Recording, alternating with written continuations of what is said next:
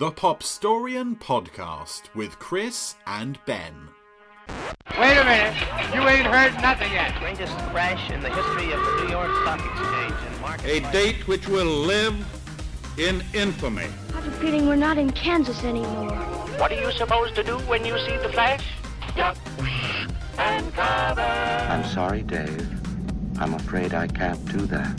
It's one small step for man, one giant leap for mankind. Well, I'm not a crook. Might have gotten away with it, too. If it wasn't for these blasted kids and their dogs. Mr. Gorbachev, tear down this wall.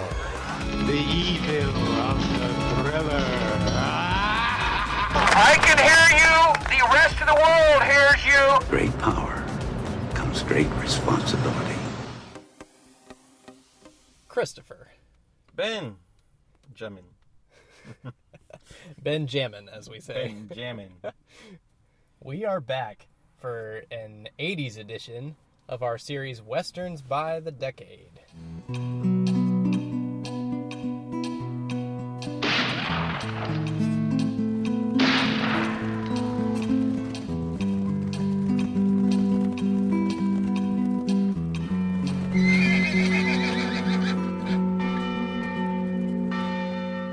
Westerns by the Decade. Yes. And last time we talked about the 70s in our full-length episode series. We talked about Clint Eastwood and High Plains Drifter. Yep. And that was, of course, a pretty dark, heavy film in some ways. Dark and heavy times. Yes. But we took a different tack for this one. The 1980s. So we watched Silverado. Starring Kevin Kline. Yep. Glenn Scott. Kevin Costner and Danny Glover. Who I sometimes call Scott Glenn. Is it Scott Glenn? A little bit of dyslexia creeping in. Is it Scott Glenn or Glenn Scott?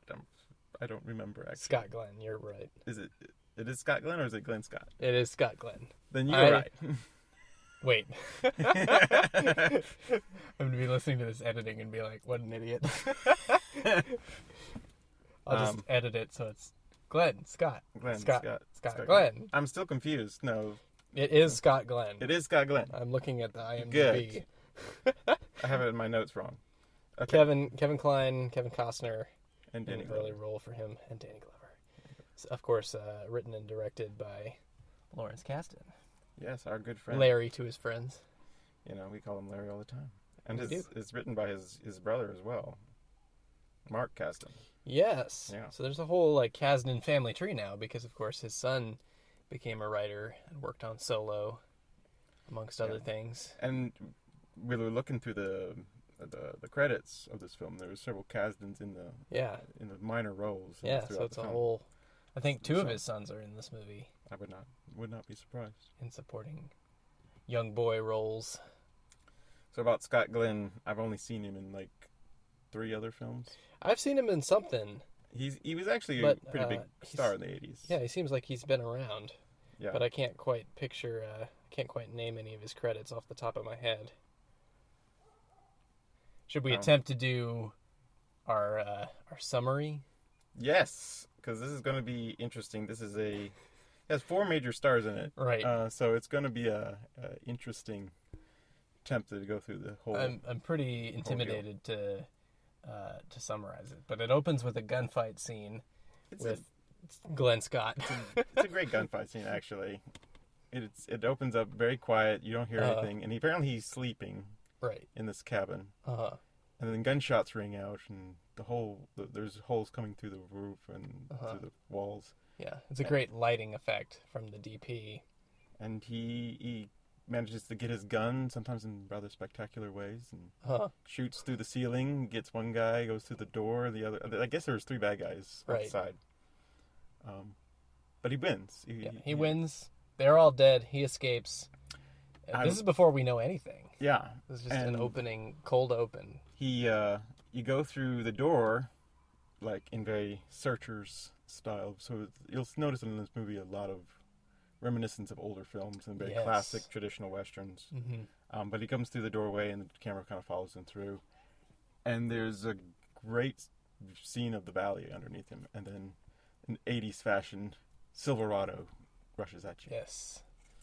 Very 80s opening title sequence. Very epic score, I have to say, before we go any further. Who wrote the score? You would ask me that, wouldn't you? Because I actually didn't look that it's up. It's not one of the names that's commonly known. So it's not like John Williams or anything, who was really big at this time, obviously. I think it got some nominations for score, or a nomination for sound, an Oscar nomination for sound. Okay. Let's see here, looking it up. Bruce Broughton. Bruce Broughton. I'm not familiar with his work. Yeah, he's not one that I've been terribly familiar with either. It says here he worked on Lost in Space from the 90s, Jag. I watched both of those. So some television productions, it sounds like. Okay. The story It's a great continues. Apparently, there's a close-up on the brand of the horse, right? He kind of notices the brand he doesn't recognize. He doesn't know why these guys are after him. Mm-hmm.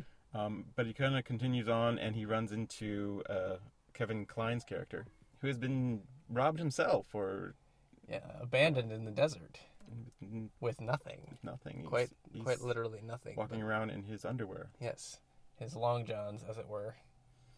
And he is very thirsty. Scott Glenn's character. I have to get it wrong. I have to look at my notes literally. And he gives him water, and they share go on war stories over a fire, and they ride together for a point into, I don't know what the one town that they ride into. I don't remember the name of the town.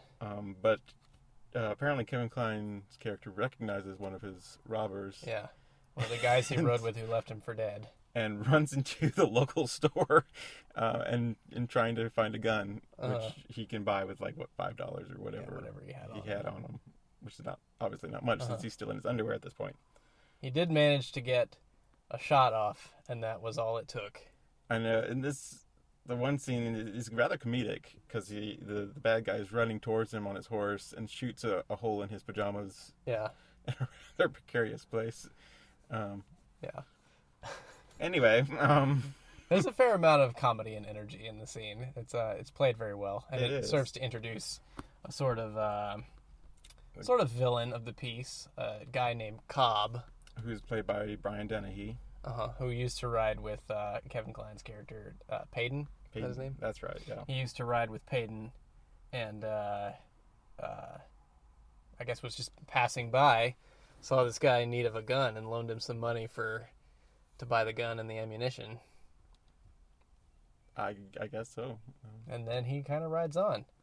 Yeah, he refuses to ride with Cobb because he doesn't do that anymore. We're not told what that is. We're not sure what that is. Something nefarious from his past. So definitely some backstory there to be discovered later. But he rides with Scott Glenn's character into another town to pick up apparently his younger brother. Right. Scott Glenn's, or Emmett. Emmett's younger brother. Scott Glenn's co-star, Kevin Costner. Yes, plays the younger brother. He's landed himself in some trouble. He shot somebody in self-defense, but the local sheriff, played by, oddly enough, John Cleese. He did a great job. Who's amazing, actually. It totally works. You wouldn't necessarily think of John Cleese as playing a western or playing a sheriff in a podunk town in the middle of a western, but it totally fits. It does.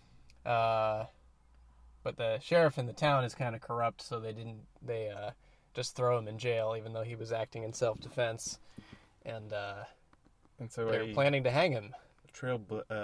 Not at dawn, but at 10. A jailbreak is attempted. A jailbreak ensues. Now, I do want to point out, kind of off topic here for a second. This is the most hyper I've ever seen Kevin Costner play a role. This is him pretty young. Yeah, I think he only did maybe a few roles prior to this. This is kind of one of his breakout roles. Yeah, and definitely before Dances with Wolves and Tin Cup and long way before Bull Durham and all of those. Yeah, And in all of those, he plays a lot more of a serious role. Mm-hmm. And I guess that's kind of what carried him through the rest of his career. Yeah, playing a bit straighter than he does here. Yeah. Here he plays the wild young buck. What's his character's name? I actually have forgotten. Jake. Jake, that sounds right. Not terrifically memorable. I think I was saying before we started recording, the story to this movie is not complicated, but there are 4 leads and a variety of supporting characters like Cobb, who are relatively well developed, and they all get their own backstory and sequence of events. A lot of moving parts, I guess. So they break out of town.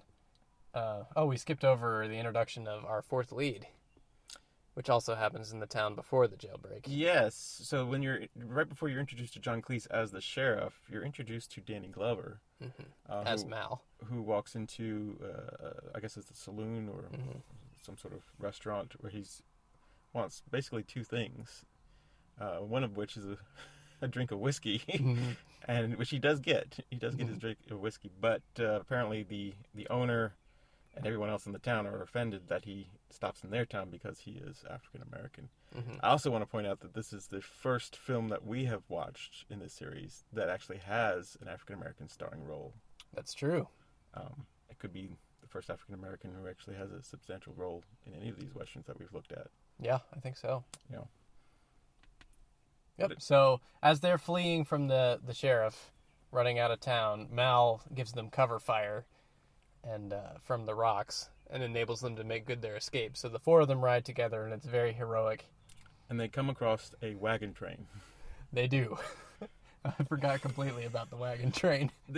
So there are the first half of the film is really them going through a number of traditional Western tropes here. So you have the jailbreak, you've got the rescue a stranger, you've got the shootout of your save yourself, and you've got the wagon train that is in serious need of help, because back in one of the towns, you're introduced to these 2 characters who are supposed to lead the wagon train, and they're Kevin Costner and Scott Glenn's character are mistaken for them, and then they ride off. And find out that they are actually bandits, and they rob the wagon train and ride off. And they go and say, we're going to save the wagon train and get their money back. Yes. From the nefarious ne'er-do-well that met them in town. And it's quite an ingenious plan that they hatched to save the money. They have to take a representative from the town with him, and he dies in the attempt to recover the money. But it's okay because Payton has his eye on his wife anyway, so... Is it his wife or is it just his girlfriend? I'm pretty sure it's his wife. His wife, okay. So I'm pretty sure they're married. It's a very convenient element to it. It's a convenient death. But then, to continue that romantic arc, he doesn't, he ends up not being attracted to that woman anyway. That's a confusing point, because they get to the town, and she is like, I'm pretty, but I want to do this farming thing, and you're a gunfighter, so you're not going to want to hang around. And so Payton says, like, that's about right. It's like, sounds right to me. Goes to town. And he actually has a sit down with Emmett, and he's like, if you want to date her, go ahead. He's like, what? It's kind of off the wall. It's kind of like just like this random thing. He's like, I'm done with her. So the town that they're all going to is the titular Silverado. Yes. Which is... what state is it supposed to be in? I forget. They shot it in New Mexico. They do shoot it in New Mexico. It's supposed to be, I guess, I don't know, in Utah, Colorado, or someplace. Right. Because Emmett and Jake are headed to California. And iconic. The cinematography is very pretty. Emmett and Jake, Scott Glenn, and Kevin Costner are brothers, and they have a bunch of family in Silverado. Mal, Danny Glover. Am I saying the right Glover? That is Danny Glover. Okay. Yeah. And Danny Kevin Kline. The alliteration gets to me. He has family as well. He has a sister who works in town as a prostitute / dancer. Yeah. And he has a mother and father who have a farm. He arrives back in town to find the plantation burned out his mother killed and his father run off. I probably wouldn't call it a plantation. It's a ranch. Yeah, it's a very small farm that's been overrun by the cattle. The corrupt rancher in the area. Yes. So yeah, there's basically a long-standing feud between Emmett and Jake's family and the family of the ranchers whose last name I can't remember. Yeah, I do know. Because Emmett killed one of the brothers, again in self-defense. And ends up in prison for it. Yeah, that's right. Yeah, he went to prison for it. Yeah, so that's kind of the crux of the thing, the feud between the two families. But there's also the subtext of that they're kind of running off Mal's family because they want the land for cattle grazing. Right.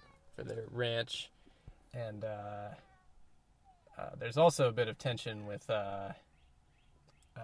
Payton's character because he's a gambler and he wants to run the saloon, but he finds out that Cobb, his old pal, is now the sheriff and he's running the town in kind of a crooked fashion, right? As well as the saloon.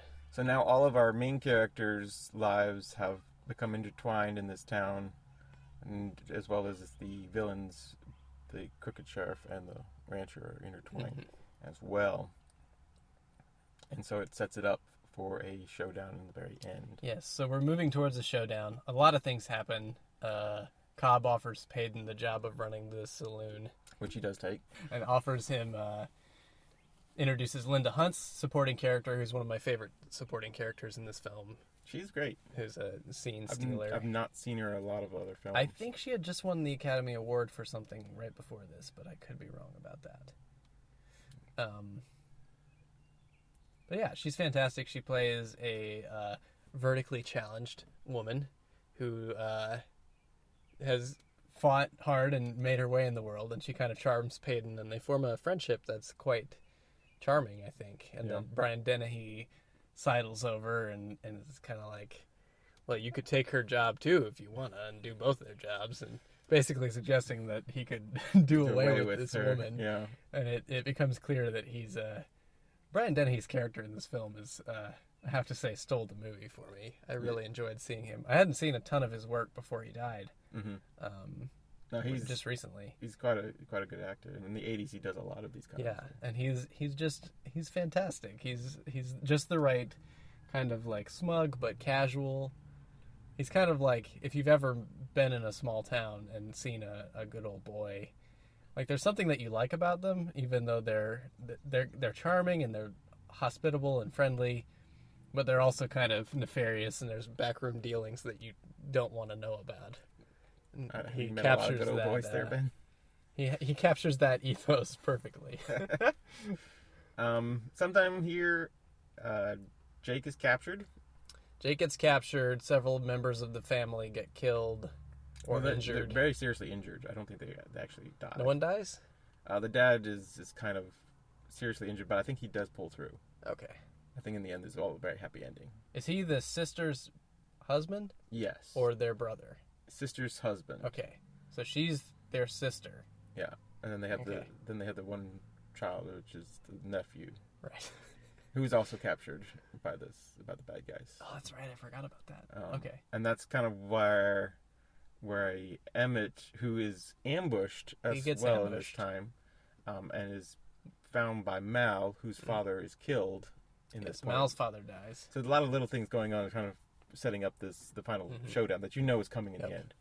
And just because things weren't quite complicated enough, Mal's sister in town is kind of taken up with a gambler named Slick, who is played by the great Jeff Goldblum. The legendary Jeff Goldblum. My favorite part of the film. He seems very... It's strange because in a Western with John Cleese in it, you would think that John Cleese would be the most out-of-place person. He's not. He's not. Jeff Goldblum Goldblum takes that prize. He definitely doesn't seem at ease in the cowboy world. And you would think, with so many strange castings, that this would not be a great film. But it is a fun film. It works really well. It does. Despite his kind of discomfiture, it kind of plays into his fish out of water status in the town, so I think Jeff Goldblum does fish out of water very well.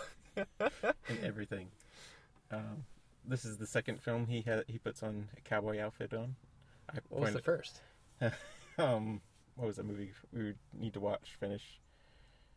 Buckaroo Banzai? Buckaroo Banzai. Was Buckaroo Banzai before this? I think so. I think Buckaroo Banzai is... Yeah, you're right. It is. And the eighth dimension? Seventh dimension? The Adventures of Buckaroo Banzai Across the Eighth Dimension. Across the Eighth Dimension. I think is how it goes. And Jeff Goldblum's in that film as well, in a cowboy outfit. A little backstory, listeners. When we first started this podcast, we were going to do commentaries, which I guess we might go back and do. We tried to do one for this. We've kind of done it similar. We've kind of done that with the whole telling the story of what the Western's about, and then kind of... Yeah, but we were going to do like live commentary with the movie in the background. And we tried to do that with Buckaroo Banzai. And we got interrupted and never have gotten back to it. So we'll have to do that one day. We have to do that one. But yeah, so Slick is here. He's kind of shady. It's not quite clear what side he's on. Right. The sister trusts him, and she's kind of mad at her brother for not being there when her parents were killed. So there's some tension there. Mal, being a man of honor, though, does find Emmett and rescues him from the showdown and brings him to his hideout. And he does. Conveniently, he's there at the right time. There's quite a few. They're about to put an end to him. A few of those conveniences there. That's true. It's true. We've already pointed out a couple of them. Like Emmett coming across. Even though he was sleeping when his daddy got killed. That's a sad... Don't make fun. It's sad. It was a sad scene. It is a very sad scene. Probably the saddest scene in the film. This really doesn't have a lot of emotional, as far as sadness goes, a lot of emotional tension. No. Yeah. It's very much an adventure, very action-packed. With a lot of character development, which is kind of an unusual pairing. It has a lot of characters in it anyway, so... But pushing forward, there are actually two climatic gunfights. Because Jake and the boy are being captured, Emmett forces himself to rise from his sickbed. And Mal, who has been jailed at this point because he's betrayed by Slick. Oh, yes. Plot twist. He is actually a bad guy in all of this. Who would have thought? Jeff Goldblum. Actually, he doesn't play a lot of bad guys. I guess not. He really doesn't. He does in Thor more recently. That's another very ambiguous character, though. That's true. Yeah. Anyway, so Mal is actually rescued by his sister, who is shot but rescued by Linda Hunt's character and stowed away into a secret area where Slick finds her during the gunfight, but that's a little bit later on down the road. Trust me, when you're watching it, it makes sense. It makes... It's a confusing story to kind of try to summarize here. There's so many threads. But anyway, Emmett's on his way to find Jake and his nephew.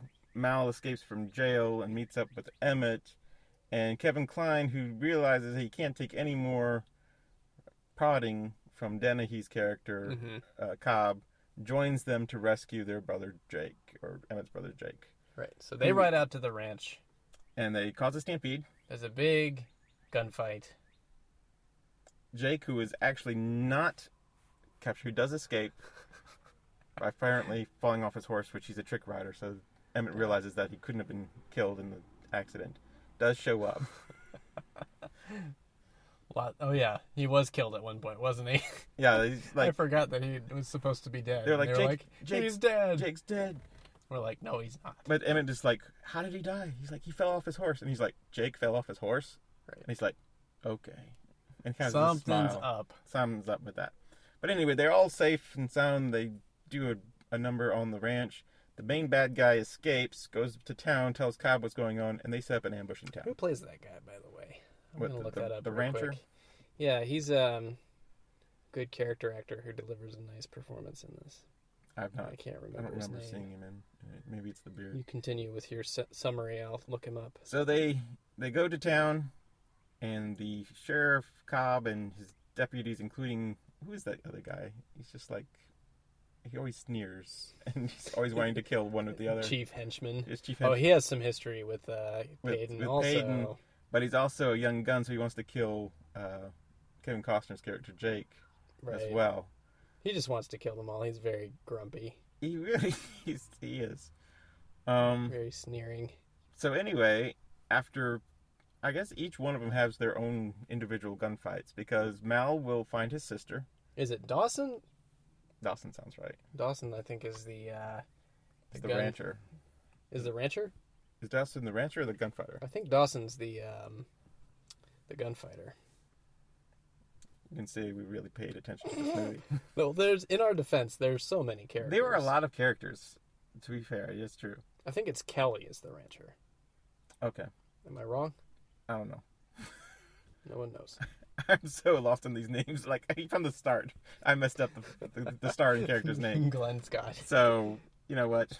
I'm done with names. Anyway, Mal finds his sister. Slick is there. He kind of tries to play it off, but actually Slick betrayed Mal. So they fight, and after Slick pulls a Derringer, Mal kills him. Actually, rather brutally, if I recall correctly. It's like a knife. Or is his sister who kills him? No, Mal kills him. Yeah, Mal throws the knife that he pulls out of his sister. Oh, that's right. That's right. That's a really quite a tangled web we weave. Because we mentioned how hard it is to actually throw a knife into his sternum, and it actually sticks there quite deeply. Yeah. Yeah. I think we were talking about that while we were watching it. Yeah, McKendrick right. is the rancher's name. McKendrick is the rancher. Anyway, my fault. So there's that. Ray Baker is the actor who plays McKendrick. I'm not familiar with him. He's a character actor with over 100 credits. Wow, I've probably seen him in other things. Yeah. Anyway, so that's the one showdown. Jake goes into the saloon and brings two of the deputies in with him, or they track him into it, and then he doubles back on them, and they're going down separate alleyways, and Jake kind of backs up, pulls out two guns, and shoots them both. He whistles, so he doesn't shoot them in the back. He's just like, or something like that, and then boom. And then they turn around. They have a chance to draw, but they're no match for Jake because he pulls both his guns at the same time. It's very much a Raiders of the Lost Ark kind of moment, which you can see the lineage there.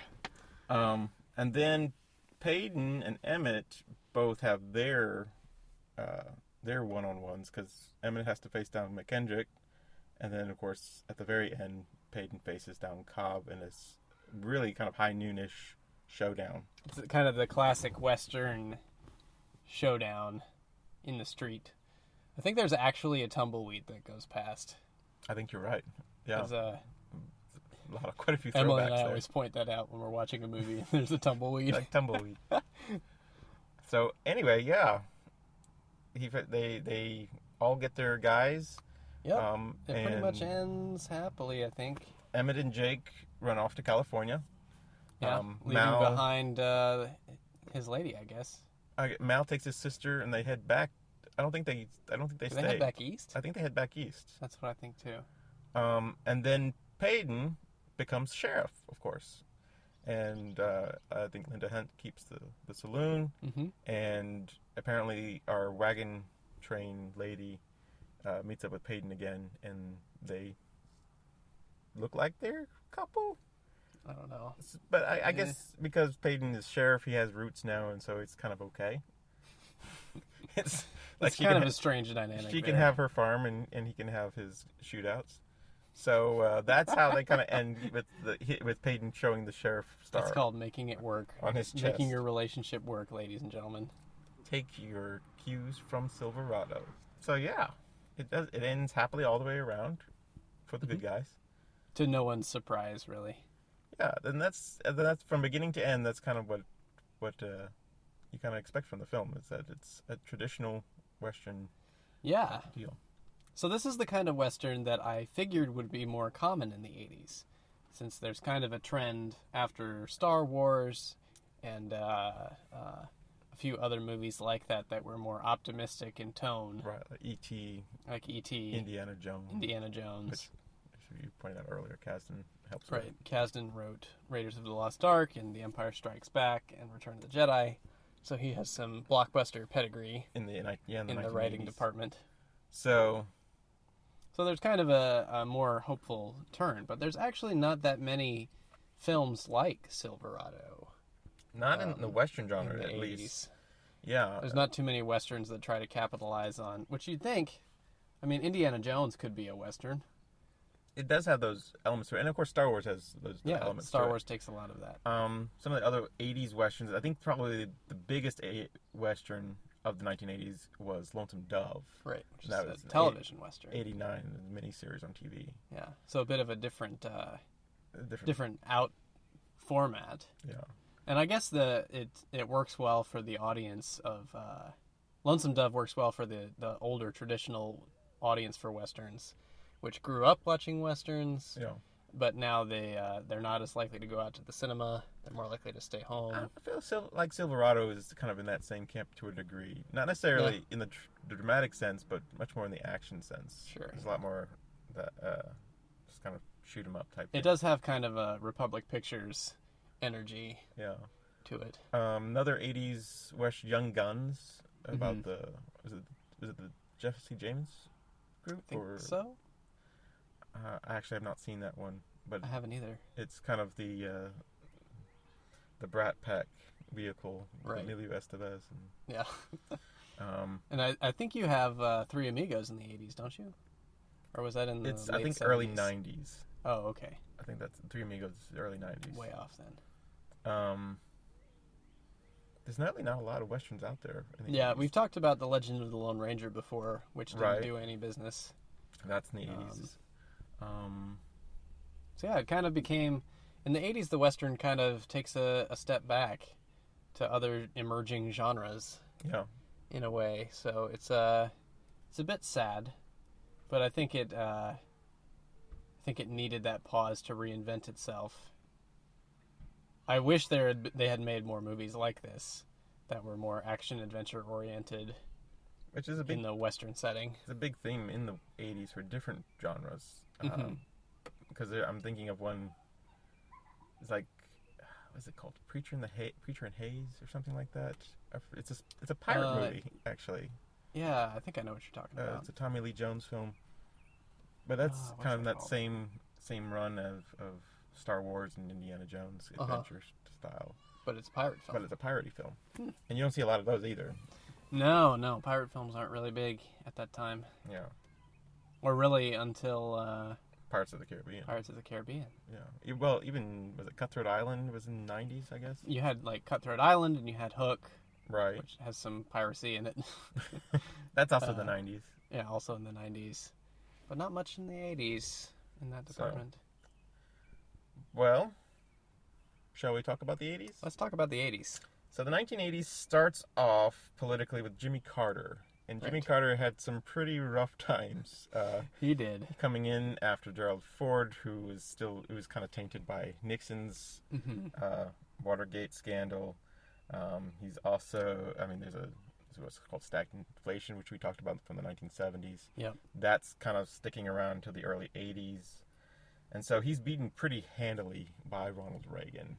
Ronald Reagan is this smiling face. He used to be on television. He used to be in movies. Yeah, that's an interesting thing for us as a pop culture / history podcast, is that he's a crossover. Yeah. He's a historical figure and a pop culture figure. He used to be, he was in a Western called They Die With Their Boots On. Oh, yeah. Yeah. I forget what character he played. He was supposed to be some historical figure. But he's typically, history books that I've read relegate him to like the B level movie stars. But he's actually gotten into politics in the 50s. He's friends with John Wayne. Yeah. He's head of the, I think the Actors Guild. Yep. President. Yeah. Screen Actors Guild. And quite a political job. Oh, that's where he cuts his teeth. But kind of a left-wing political job, head of a union. Yeah, I think even before that, he might have even been a Democrat. He quips one time when he's president, and he's like, somebody asked him about his past, and he's like, well, Oh, I wish I could remember the quote. He's very quippy. Ronald Reagan. He is very quippy. He's like, well, I blame myself. I used to be a Democrat or something like that. Right. And he became governor of California in the I think the 1970s, and then becomes president in 81. He will be sworn in. Yeah. And he is the 80s basically. He's 81 to 89. Yeah. So a lot going on there. We'll kind of come back to that. Yeah. It's interesting. A movie that opened against Silverado, Back to the Future, and kind of, I think, prevented it from becoming more of a blockbuster because Back to the Future was in cinemas at the same time. Right.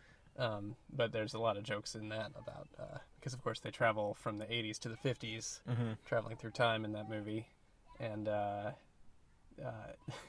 he comes back and says, "Who's president in 1985? Ronald Reagan." Ronald Reagan, the actor. Who's vice president? Jerry Lewis. Well, speaking of vice presidents, George H.W. Bush becomes president in 89, which of course was his VP, and he will finish up the 80s. But major events, things that I took as politics, is very much the new conservative. Reagan will kind of win under a kind of a new coalition, calling them conservatives. So you'll have people who used to consider themselves Democrats but are really more conservatives on social issues, physical issues. You'll have what is called the moral majority coming into play with Jerry Falwell. Right. How does that kind of spring up? Is that in the early 80s or later on?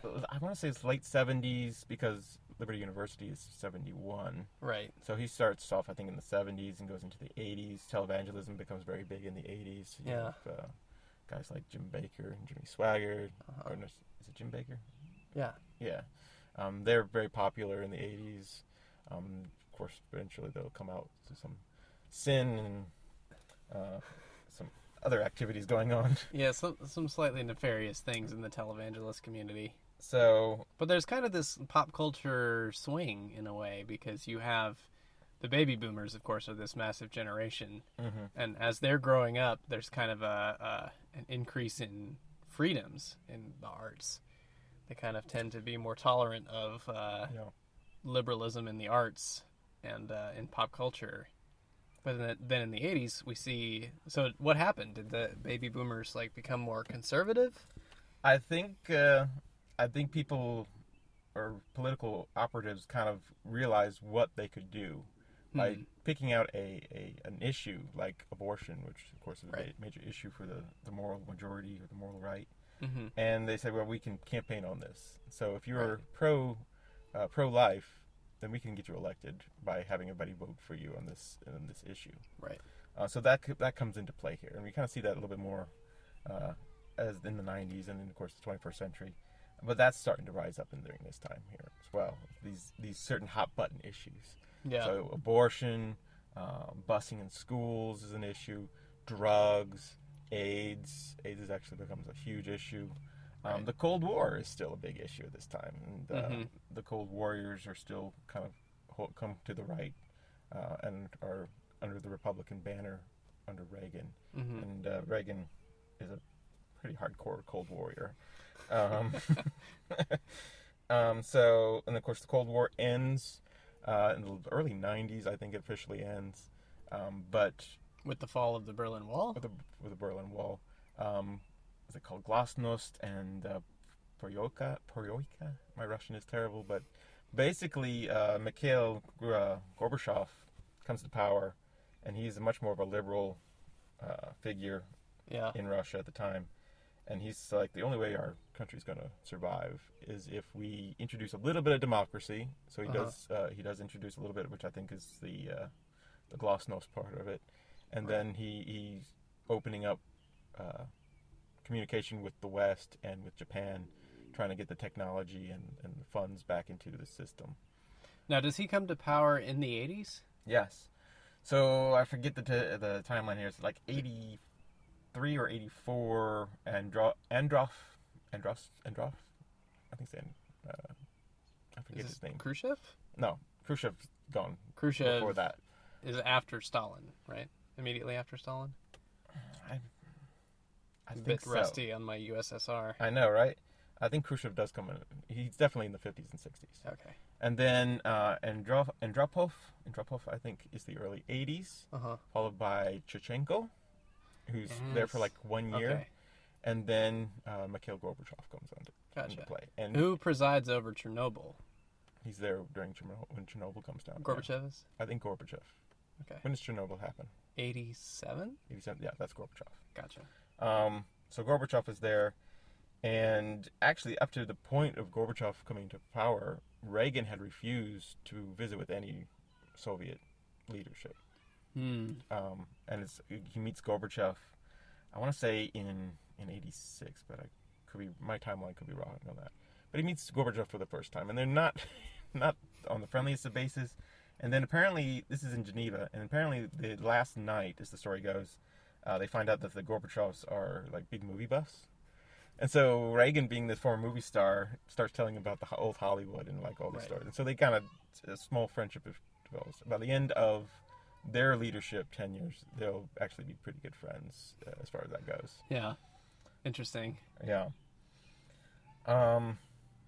Computers, cable TV, some other big things going on here. Yeah. Cable TV, CNN comes up. Right. Which people thought was a crazy idea. Yeah, like the Weather Channel, sports channels. Who's going to watch 24 hours of that? News. Because I think in the early days, TV channels would just switch off at the end of the night. Yeah. Or around 10 or 11 p.m. So Ted Turner introduces CNN, which is a 24-hour news cycle, which is a big deal now. And at that time, I don't think they realized how much that was going to change the way we did politics, the way we did life. Yeah. MTV comes up, which changes the way we do pop culture. First song, Video Killed the Radio Star by the Buggles. I did not know that. That's the first song that they played on MTV. So this is some big issues that's going on during the 80s. Let me give you some highlights from each year here, which is kind of... Yeah, let's go back to the beginning. This gets kind of monotonous, but it's some interesting stuff here. Mount St. Helens erupts in Washington State in 1980. John Lennon is shot and dies in 1980. Sorry, I thought for a second you said John Legend. I was like, wait. He went back in time and then came forward. No, John Lennon. Yeah. So 1980s. Very strange, mysterious case there. Popular video arcade game Pac-Man is released. So this is 1980. I want you to keep that in your mind. Okay. Both you and audience. Cabinet video game Pac-Man. Pac-Man is written. What year? 81? 1980. 80. Ronald Reagan, elected president, of course. The United States boycott of the 1980 Olympics in Moscow. So this is where the Cold War has come. Right. So now, would this be Reagan's decision then to boycott? Or Reagan, is it out of his hands? I don't think it was really in his hands to do that. I don't remember the whole story. Or would it have been Jimmy Carter? Depending on when they... I don't remember the timeline when he's put into office. I want to say it's more Jimmy Carter's administration. Right. But this is, I'm not sure, because he just gets sworn in at this time. I'm not sure who had more say in that. But they do get boycotted. Very much a transitional time. First transmission by CNN. We just talked about CNN News. WHO announces the eradication of smallpox. Excuse me, WHO. WHO. The WHO. Yes. Who we've been hearing about in the news recently. Yeah. So apparently smallpox is eradicated in 1980. Wow. Good job, team. Yeah. 1981, the AIDS virus is identified. Oh, no. So, you lose one and you gain... One step forward, 2 steps back. Yeah. In the United States, by scientists in 1985, the first AIDS-themed movie would be released. That was fast. So in 4 years... Usually Hollywood's pretty slow to pick up on the old trends. This is actually a TV movie, so I'm not sure how much Hollywood, more maybe New York, because it's NBC. Yes, I feel like I've heard of this film. Early Frost is what it's called. Yeah. Also going on in 1981, well, that was 85 the movie came out. I'm just kind of showing you. Yeah, connecting by topic. Connecting that. But 1981, Lady Diana Spencer and Charles, the Prince of Wales, are married. It's a pretty big deal at the time. On paper, they look like a power couple, right? But they don't really mesh very well. Function that way. 1981, also cable network will have MTV. Mm-hmm. So you have now CNN and MTV. Yep. The AIDS epidemic officially begins when U.S. Centers for Disease Control reports a pneumonia affecting 5 homosexual men in Los Angeles. So this is kind of the AIDS epidemic starts in 81. Right. And it will be a major issue in media and politics for the rest of the decade here. Now, in the 70s, you had a lot of efforts to promote gay rights. And that even goes back as far as the 1950s. 70s, it hits the mainstream, really. Yeah. And then, but in the 80s, you have the AIDS kind of epidemic. So in the 80s, a couple things are happening. You have the New Conservative, which, of course, homosexuality is not on the moral rights radar as anything good. Right. So you have that going on, and then you have the AIDS epidemic pop up. Mm-hmm. And suddenly the AIDS epidemic is supposedly restricted to the homosexual community. Right. Which, of course, it's not. It will translate to not be that heterosexual. way. Yeah. But this is a political issue on that front. This is God's judgment on the United States and on that community. So very much weaponized the illness for political purposes. Yeah. Which I guess that would push back the push for a cure in certain to at least hold up some monies. Yeah. But I haven't read a whole lot on certainly create stereotypes about gay people and the risk of AIDS. Yeah, definitely in the 1980s. See, world's first Today in History program is it's editable. So first time someone says this happened today, I put that in there because I'm using that program. What do you mean this happened? Like when we say it's happened in 1981 on this date in May. What's today? May 13th. Back in history.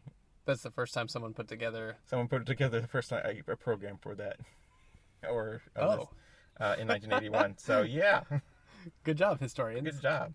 Sandra Day O'Connor is nominated as the first female Supreme Court justice for President Ronald Reagan. IBM introduces its first personal computer, the PC-DOS version 1.0. What year is this? This is 81. 81. Yeah, that's happening in 81. So early. Bob Marley receives a Jamaican state funeral. So we've lost John Lennon and Bob Marley. Very close by together.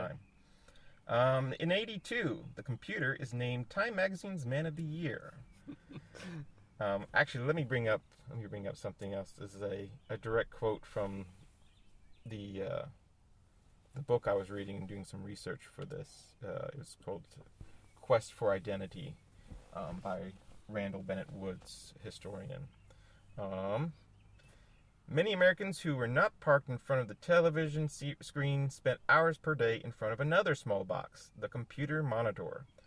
Children could play games or do their homework on their personal computer. Housewives could keep family accounts on them. Small businesses could store records on them. Public schools and colleges could instruct through them. And writers and artists could perform their craft on them. Computer addicts spent their social time in cyberspace, making friends, exploring hobbies, or by 1990, shopping. In 1981, 2 million Americans owned PCs. By 1988, that figure stood at 45 million. Wow. Critics, I know it's... So does the internet as we know it, or as close to it as we know it, because I think it begins in like 1969 with the government. So I actually have that in my list here. It's a little further down. Gotcha. Here. We'll get to it when we get to it then. So 1982, Disney World opens Epcot, which actually, do you know what Epcot stands for? I don't. It stands for Experimental Community of Tomorrow. Where's the P? I think that's just the experimental part of things. Yeah, right. Or you usually call it, people would go with the X, but okay. ECOT or XCOT. Xpot? Yeah. Japan begins selling the first CD players, so technology and music there. Right, yeah. Late rock and roll star Elvis Presley home Graceland is open to the public as an attraction. So Graceland will become a museum, more or less, in 82. Which continues to this day. The Michael Jackson album Thriller is released in 1982. Yes. And for those who are listening to us, listen for the Thriller on our opening. Yes, we have a bit of a Thriller reference in our opening credits. Our opening there. In 1983, Sally Ride becomes the first American woman in space. Yes, she does. Motorola introduces the first mobile phone in the United States in 1983.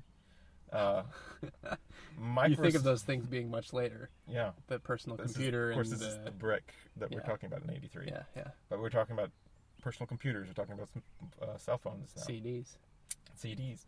Microsoft releases Word, their word processing program. Yes, our old friend. That is what I made this list on, by the way. Good job. The Swiss company, Swatch, introduces their watches, and they become a fashion craze. Swatches. Yeah, swatches. That can't be right. Anyway. What's the Swiss company? That can't be right. Swatch? Swiss watch. Swatch. Oh. Okay. It's on my list, so it can't be wrong, right? Final TV episode of MASH airs. Oh, sad day. A record of 125 million are watching the U.S., so 1983 television is, of course, a big deal. That was kind of a... As TV became more serialized and less episodic, there's kind of a tendency to build up towards season finales for shows. But MASH really wasn't it was more episodic in its nature, too. So that's true. It just had a huge following. It was on for, 12 years? Yeah, something like that. Yeah. Long time. So because the movie comes out in 70. Yeah. It's I think they started the TV show shortly than the Korean War, I think. Wow. I'm pretty sure. Anyway, the Soviet Union boycotts the 1984 Olympics. This is in Los Angeles. So in 80, come on, guys, we don't go to Moscow. And in 84, they don't go to LA. Man, oh man. China and the United Kingdom agree that the UK will transfer power over to Hong Kong back to China in the future. And of course, that transfer will occur in 1997. Still seeing fallout from that in Hong Kong. Just recently, right? Mm-hmm. Yeah. MTV begins the Video Music Awards, or VMAs. Mm-hmm. Apple Computer Inc. unveils its revolutionary Macintosh personal computer. That's in 84. A triumph of marketing there. Supreme Court rules 5-4 that private use of home VCRs to tape TV programs for later viewing does not violate federal copyright laws. Thank you, guys. Appreciate you. So I definitely took note of that. I was like, that is an interesting case, because you imagine not having any kind of recording ability. Like today, it's all digital, right? Right. But you can still record stuff. Yeah. Because because there's precedent with the VCR. Yeah. So imagine a future where you couldn't record your favorite shows and it's fascinating watch them all at the same time. It's fascinating that made it all the way to the Supreme Court. Yeah. And it was that big of a deal. If I remember rightly, I think one of the Supreme Court justices said in the proceedings that he was taping his own favorite programs. I would not be surprised. MASH, of course, happened the year before. Yeah. 1985, the iconic Route 66 is removed from the highway system in the United States. Mm-hmm. In what many consider one of the worst marketing moves ever, Coca-Cola introduces New Coke. Oh, no. That's 1985. Bad move, guys. Didn't your friend Thomas make a film about New Coke? Yes, sort of related to New Coke. So he did a film about OK Soda. You can find on his channel, Thomas Flight. Just search OK Soda, Thomas Flight. And he talks some about New Coke and why different sodas brands work and why different ones don't.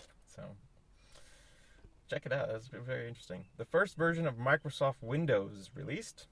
So Word existed before Windows. Oh, yeah. Yeah. Interesting. Yeah. Legendary basketball player Michael Jordan is named NBA's Rookie of the Year in 1985. Wow. The wreck of the Titanic was discovered that same year. Ronald Reagan and Mikhail Gorbachev become leader of the Soviet Union, meet for the first time in 1985. So I was mistaken. 85. They met in 85. So that's the year that our movie comes out. It is. That same year. Gotcha.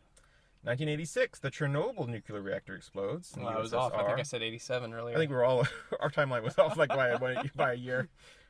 So, 86, that happens. The Space Shuttle Challenger disaster takes place. So we have our own setback in our technology. So that kills everyone on board. The U.S. federal health officials announced AZT will be available to AIDS patients, which is a medication for the disease, and that's in 86. and they first identified that as an epidemic. I think we said 81. Mm-hmm. World Health Organization announces first global effort to combat AIDS in 86. So you can see it's kind of late coming in. Yeah, it's kind of slow. Yeah. I mean, by the standards of developing a drug, it's relatively fast, but in terms of government response, it's pretty slow. It seems kind of slow. Iran-Contra affair erupts. President Reagan reveals secret arms deal. Now, I actually looked up the news clip where he addresses the nation, and in this news clip, this is after 4 investigations. He said, "I promise not to. I told you I wasn't going to say anything until after the investigations are over," and it's an interesting clip where he actually says the buck stops here, and he apologizes for not being well informed or something of that nature. It's a very interesting. It's an interesting clip if you're interested in Reagan history or 80s history. Check it out. It's on YouTube. He was very much regarded as a great communicator. Yes. In general. Yes, indeed. But it sounds like this was more of a fumble. He ended up firing all those guys that were in the CIA, or head of the CIA, and his whoever was, I forget who else was involved with that. North was involved, and a lot of other guys. Right. And he ends up firing all of them after the investigations are all cleared. Pretty rough. Yeah, but he becomes as popular as ever, and I think partially because of that statement he makes. Because of the way he handled it. He handles it beautifully. I remember talking to my dad, and he remembers Reagan getting on TV and apologizing to the American people, and that's what he remembers of Reagan. When you ask him about Clinton, on the other hand, he holds a deep-seated issue with Clinton because he lied to the American people and then wouldn't come clean. And then wouldn't come clean with it. So that's the difference between Clinton and Reagan. Both very charming and charismatic leaders. Right. And both have their fans and detractors. Mm-hmm. But at least for my dad, that's the big difference there. If you mess heard up, it here first. If you mess up, say on television that you're sorry, and that's what you're supposed to do as a leader. So, it's hard to imagine that in today's political climate. It is, especially hard to picture people apologizing. Can you imagine President Trump getting on TV and saying, "Yeah, I messed up"?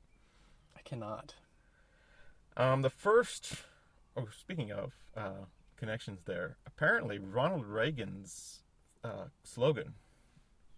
You know what his slogan was? I don't. Make America Great Again. He used that slogan. Yeah, I don't know if this is the exact wording, but it is very much great and America and again in there. Yeah, and that starts with Reagan. Isn't that funny? And you were just talking about people from the baby boomer generation kind of coming of age during that time. Yeah. But yeah, he uses that. Interesting. Very interesting. Medical history: first triple organ transplant is performed by Dr. Mrs. Davina Thompson. That happens. So another victory for a woman. Yeah. Quite a few advancements with a woman on the Supreme Court and a woman space, astronaut. Yeah. In 1987, disposable contact lenses are first sold. The Simpsons make their debut. If you don't wear glasses. The Simpsons make their debut. Also very important. Did you know that the Simpsons were actually a bit part of a larger show? I think I knew that at one point, but I don't know any details about it. So the Tracy Ullman show apparently was a skit, kind of a skit-based show. Mm-hmm. So, and they had animated segments. They had animated sections, something like in the vein of SNL type deal. Right. I watched a clip on YouTube. It's the one with Tim Curry.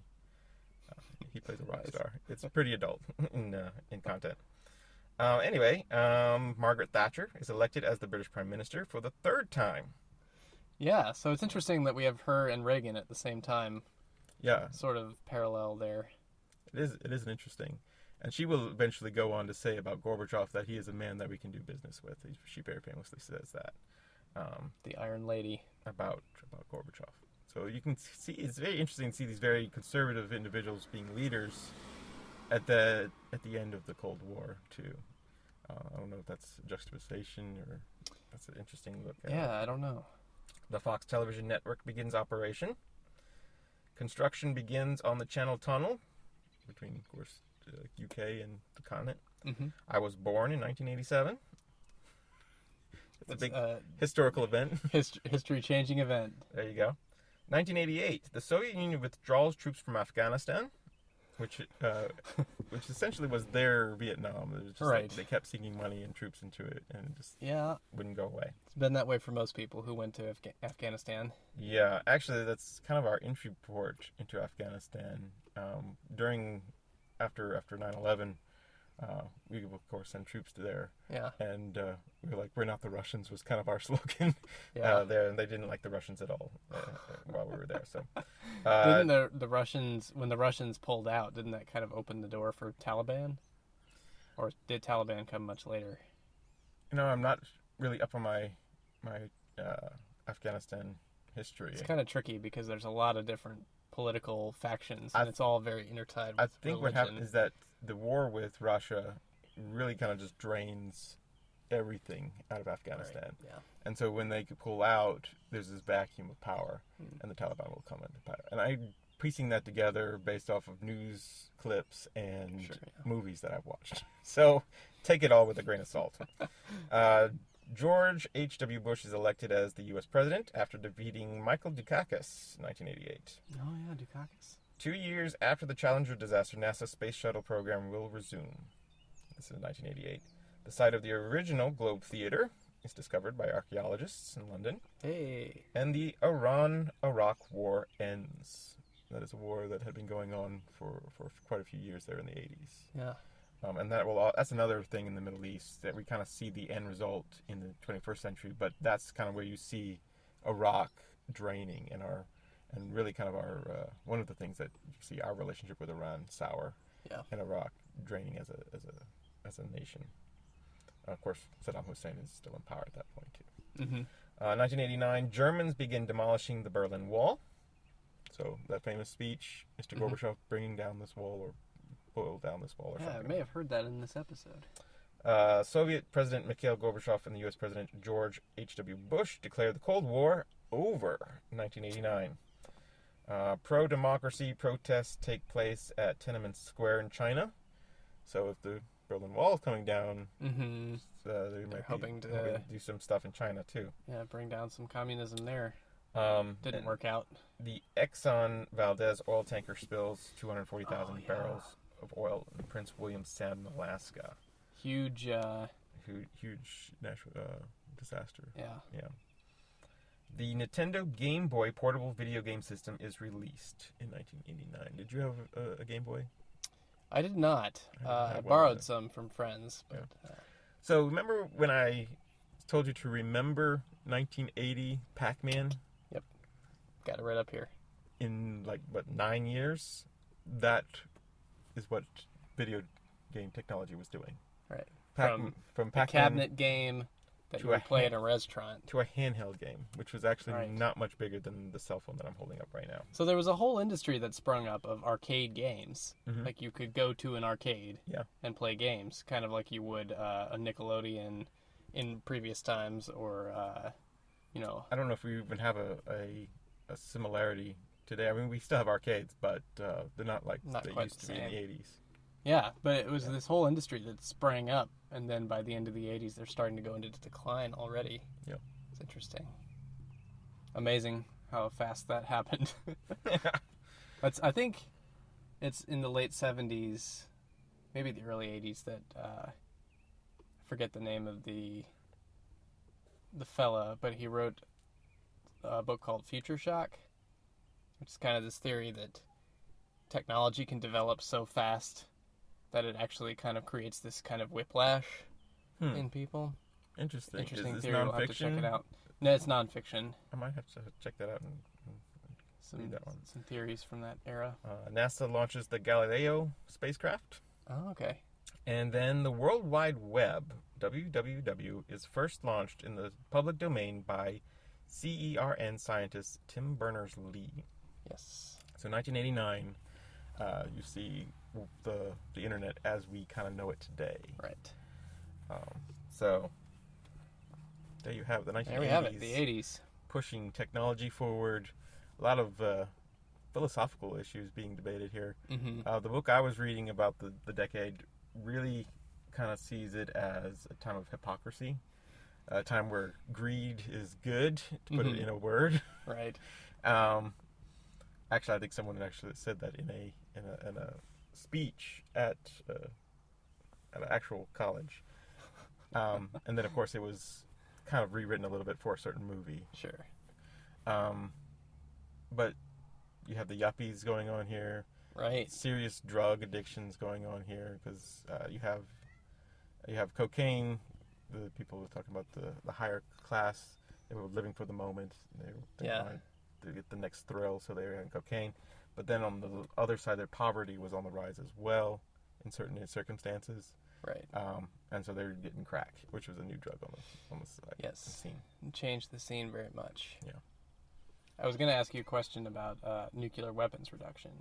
Yes, that happens because Reagan and Gorbachev kind of hit it off a little bit. Does that happen in the 80s? It does. Reagan and Gorbachev will meet, and there's some, of course, they're not besties necessarily, but there is a lot of push back and forth, negotiations.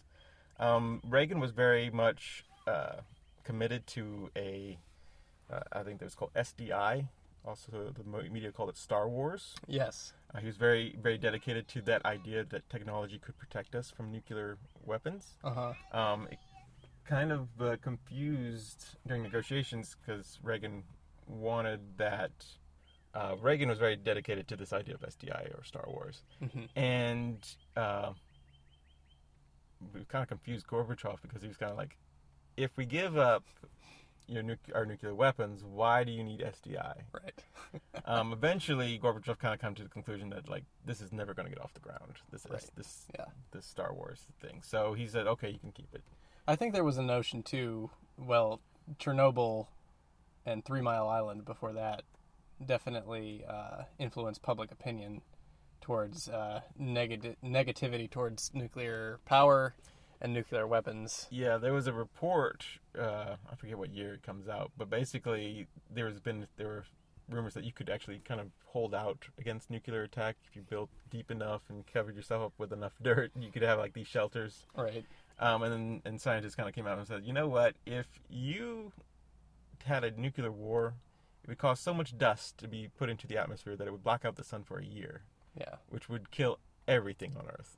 Right. If it wasn't for the nuclear attack to kill you, it would be the nuclear winter afterwards. Yeah. And so that's one of the big things that kind of say, you know what, this is not going to end well if we keep doing this. Yeah, we're shooting lasers up into space. There's just no good end to this scenario. But it's interesting the parallels between Trump and Reagan again with Trump's Space Force. Yeah. That he's come out with. It seems like his kind of Star Wars project in a way. As I was reading this thing, there are a few similarities there, kind of from their slogans to their reliance on the moral right. Mm-hmm. I know. Although I don't think anybody would call Trump a great communicator. No. Even some of his staunchest supporters, I think. Yeah, especially on his Twitter account. I think you just need to take that away.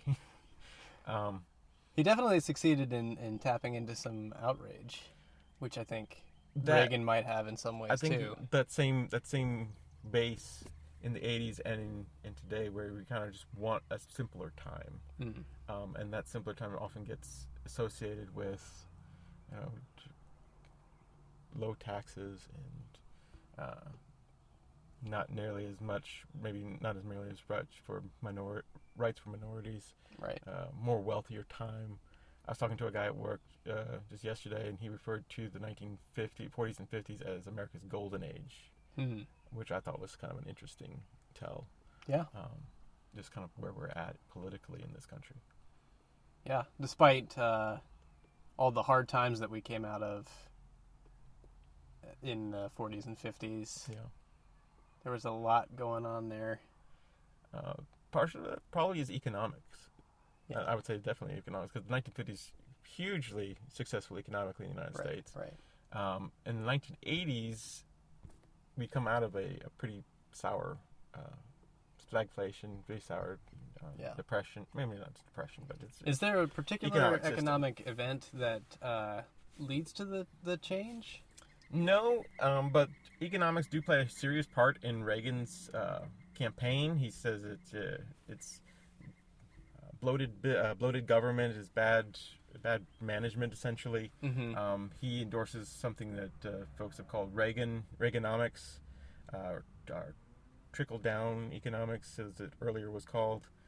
The idea is that the rich would get tax breaks, and that money's going to trickle down to the lower layers of the stratification.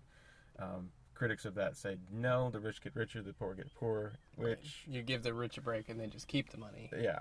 Which is the Even author... though theoretically the rich are supposed to spend the money and give it to smaller businesses. Right. So it doesn't always work that way. Yeah. Right. And that was one of the big...